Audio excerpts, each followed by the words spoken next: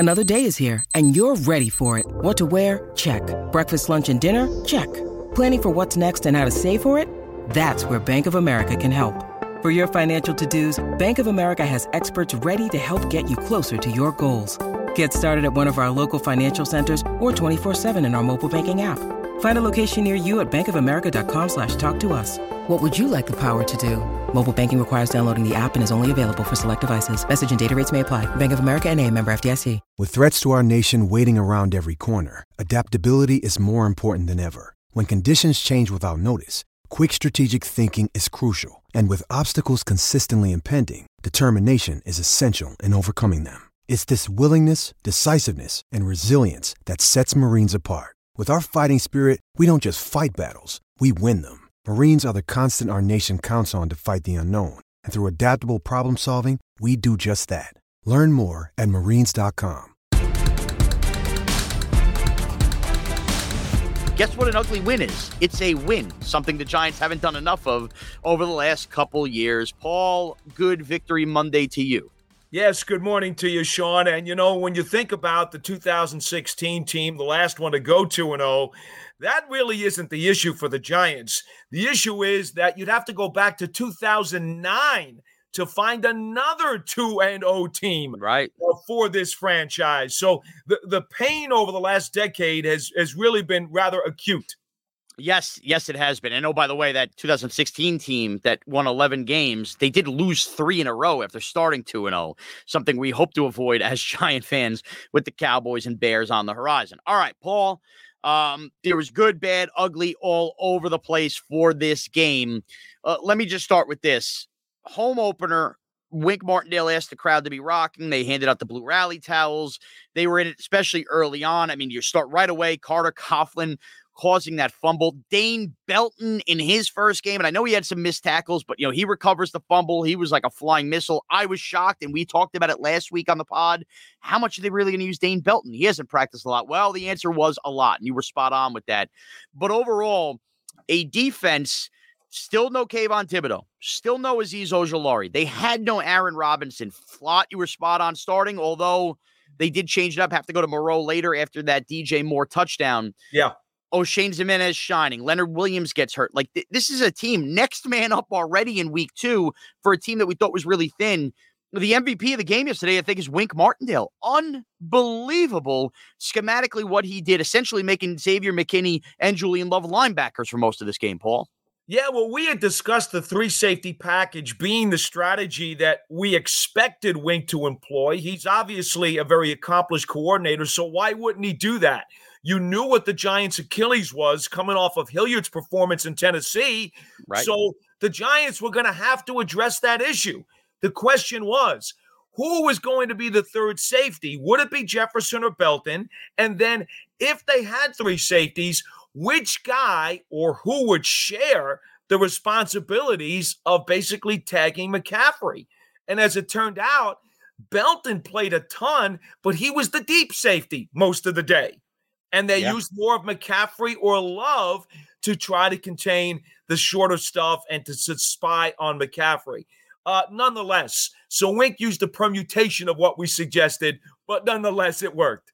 Yeah, and I thought, Paul, to me, one of the most interesting parts of the defense all game long, and I think is going to be something that's fascinating with Wink Martindale the rest of the way, is we saw in week 1 Adoree Jackson foul Robert Woods all over the field, which clearly, look, Aaron Robinson wasn't going to play this game. He played in week 1 and didn't get crushed. And he is going to be somebody that, again, he's a young guy we want to play and we want to get reps. And Cordell Flott behind him, same deal.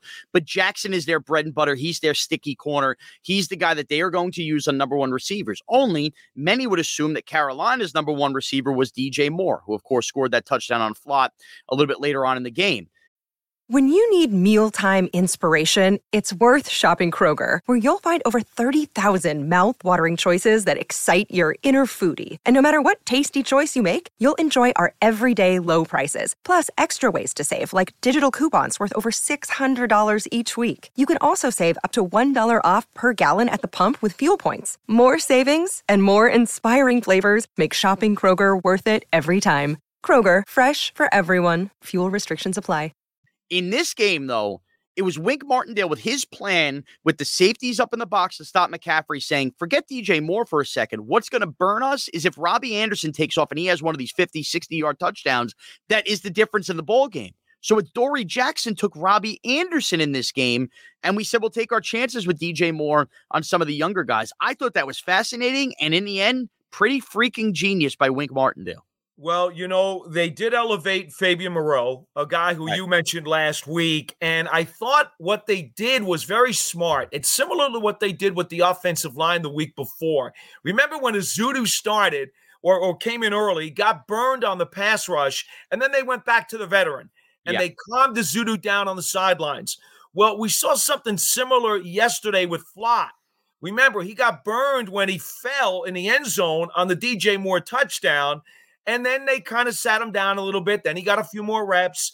The kind of thing where it's clear that this coaching staff does not punish the young players for making a mistake. They use mistake as a learning experience. Settle down, get your wits about yourself, and see what it is you're going to do to come back and rebound.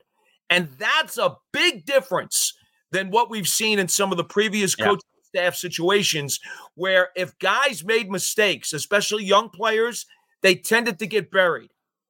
Yeah, and by the way, as it should be, because we are all buying in, right? We want so badly for this team to be good, to be competitive, to have a winning record, to be playing meaningful football before Columbus Day. We are doing all of that right now. But at the same time, it should not be at the expense of not getting younger guys experience and letting them learn from their mistakes. Hey, how do we fix this and do this, that, and the other? And I think that's tremendous. And this is a defense now. Can you imagine if they start getting Thibodeau here, Ojulari back? And oh, by the way, we should pause here on the defense and just, Paul, we're around that locker room post game. I know that he wasn't saying much. There was the ESPN report. The Leonard Williams injury, I think a lot of us gasped as fans at home and said, oh no, he's ruled out right away with a knee. It doesn't feel like we should be expecting the worst. I don't think so. I did talk to Leonard Williams after the game. He seemed very optimistic and did not seem all that concerned. That's not to say today, after he wakes up, that he could feel pretty crummy.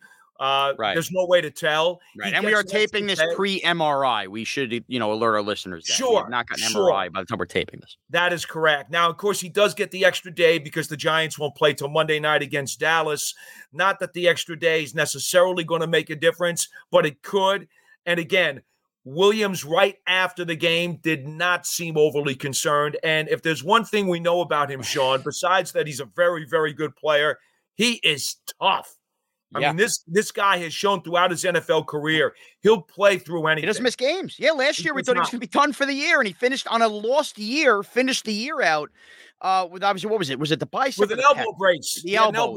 Okay, right. Yeah. Whatever it was, but still, he finished the year. So, again, to survive, for the Giants to be able to do that, closing out the game without, you really would say, the three best pass rushers. O'Shane Ximines was great yesterday, too, at times.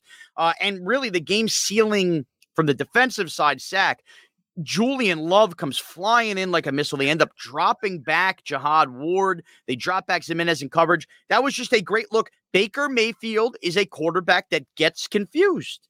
And Wink Martindale knew how to confuse him. It was, Paul, I can't say enough about the defense. Again, it's amazing. Here we are 2 weeks ago doing this podcast. Defense doesn't have a lot of bodies. It'll be there. It'll get there. And they have been, forget the strength of this team, one of the stronger defensive units through 2 weeks in the National Football League. There are two words that describe Wink Martindale's entire philosophy. One is attack, and the other one is confusion. Yeah. And we've been telling people this for how many months now?